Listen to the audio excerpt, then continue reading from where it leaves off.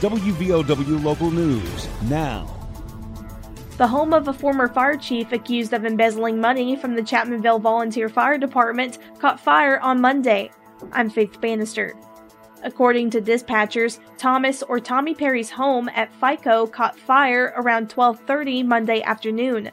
The Chapmanville, Lawson, and Lake Volunteer Fire Departments responded to the scene and say the home was fully engulfed. People home at the time of the fire made it out. Tommy Perry and his son Cody are accused of misusing funds at the Chapmanville Volunteer Fire Department.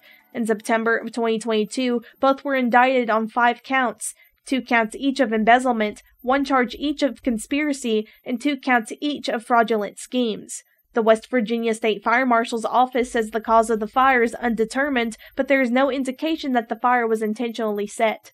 WVOW News is brought to you by Logan Regional Medical Center. The Women's Center at Logan Regional Medical Center. Close to home and caring for life. Our family-oriented facility provides a warm and welcoming environment for families as they welcome their new baby into the world. New babies can room with their mothers throughout their hospital stay. With over 200 years of combined labor and delivery experience, our staff is trained in breastfeeding techniques and skin-to-skin care.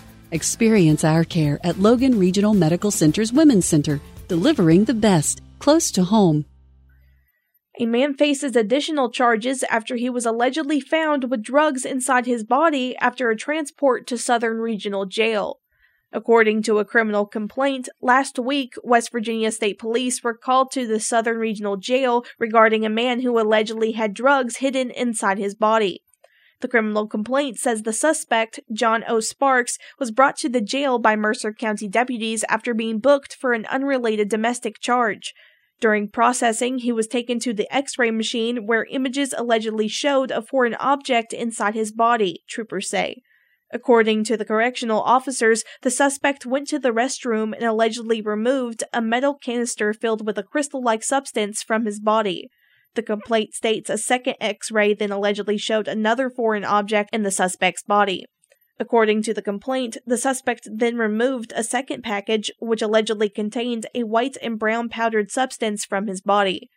Troopers say after further investigation, the substances were found to be allegedly consistent with meth and heroin. Authorities say Sparks was arrested on 2 counts of contraband in a correctional facility in addition to the charges out of Mercer County. Senate Bill 130, otherwise known as the Anti-Racism Act of 2023 or the Anti-CRT bill, cleared a preliminary hurdle on Monday by winning approval in the House Education Committee. The same bill narrowly missed passing both houses during last year's session. This year, the Senate suspended rules on opening day to pass the Anti-CRT bill 30-2 without any committee consideration. The bill states that a school district, the State Board of Education, the Department of Education, a public charter school, and any employee of those entities may not require or otherwise compel a student, teacher, administrator, or other employee to affirm, adopt, or adhere to a list of concepts including one race is inherently, morally, or intellectually superior to another race, an individual, by virtue of the individual's race, is inherently racist or oppressive, whether consciously or unconsciously. An individual should be discriminated against or receive adverse treatment solely or partly because of the individual's race. An individual's moral character is determined by the individual's race, and an individual, by the virtue of the individual's race, bears responsibility for actions committed by other members of the same race. The bill states that nothing prohibits the discussion of these topics, but provides a complaint process for any student, parent, or guardian or employee who believes that the act has been violated. Previous versions of the bill forbade the instruction of the listed topics, but was challenged by the House Judiciary Committee, saying that the prohibitions on instruction were likely unconstitutional. Whether the bill may potentially stifle classroom discussion was debated at length on Monday. Delegate Sean Hornbuckle, a Democrat representing Cabell County, said the bill isn't truly about racism. I asked the question, in this bill of anti-racism, what are we doing for minority groups and marginalized folks? It doesn't seem like that's what this bill is about.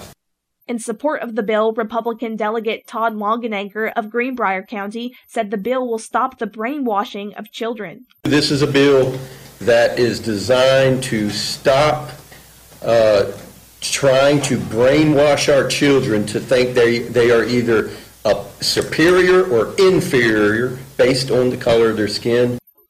A Huntington man was sentenced Monday for the distribution of heroin. According to federal court documents and testimony, 54-year-old Akale Jamel Green of Huntington sold over a gram of heroin to a confidential informant in June of 2020. Laboratories confirmed the substance he sold contained heroin and fentanyl. Green further admitted to other sales he made in June and July of 2020. On July 22nd of 2020, law enforcement officers executed a search warrant at a Dalton Avenue residence in Huntington, finding a quantity of heroin and fentanyl mixture and digital scales. Green further admitted to possessing the mixture with an intent to distribute it. Green was sentenced to 3 years in prison, followed by 3 years of supervised release. Public schools in West Virginia may soon be required to display the phrase, "In God We Trust," in every building if a bill passed by the state Senate on Monday becomes law. The bill was introduced by Republican Senator Mike Azinger, who said he wants to give kids in schools something to look up to and let them know it's okay to say God in school. And we know there's a lot of kids that have those problems at home, tough times at home that we don't know anything about. And maybe they'll look up one day and say, "In God we trust," and know that they can put their hope in God. The bill is now destined for the West Virginia House of Delegates.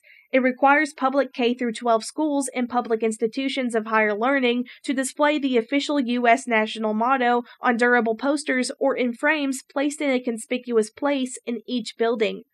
The displays must also contain images of U.S. national and state flags, but can't depict any other words, images, or information. They must either be donated or purchased from private donations. Similar laws have been passed in Texas, Kentucky, Louisiana, South Dakota, Utah, Virginia, and several other states.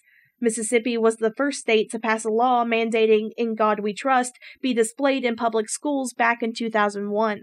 Former President Dwight D. Eisenhower signed a law making "In God We Trust" the official U.S. national motto July 30th, 1956, 2 years after pushing to have the phrase "Under God" inserted into the Pledge of Allegiance.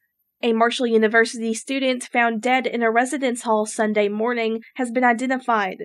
Marshall police said the discovery was made around 10:30 a.m. at Willis Hall. University officials identified the student as Quentin Bogner. A Missouri native, Bogner was a junior studying secondary education. Authorities believe the student died due to a medical condition.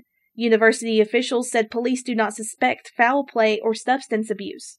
Police say information from a Monday morning shooting at a house in Charleston will be turned over to prosecutors to decide if charges should be filed. Detectives said they learned that 59-year-old Doug Crowder of Montgomery entered his son's home at about 9:30 yesterday morning and approached his son in an allegedly threatening manner. Police said the son took a gun and shot Crowder once in the chest. Police said the son stayed on the scene, called Metro 911, and rendered aid to his father. Crowder is in stable condition at a Charleston hospital. Get local news on demand at WVOWradio.com or on your smart device. This is WVOW Logan. Here's the Coalfields forecast from the Storm Tracker 13 Weather Center.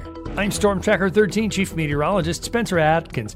Our temperatures are going to be a little on the cool side again today. A wintry mix cannot be ruled out. 38 degrees. Want to watch out for a passing snow shower here mixing with a little rain. Could see a little of that freezing up later tonight, again as we drop back down to about 25 across the coalfields. On Wednesday morning, a snow shower.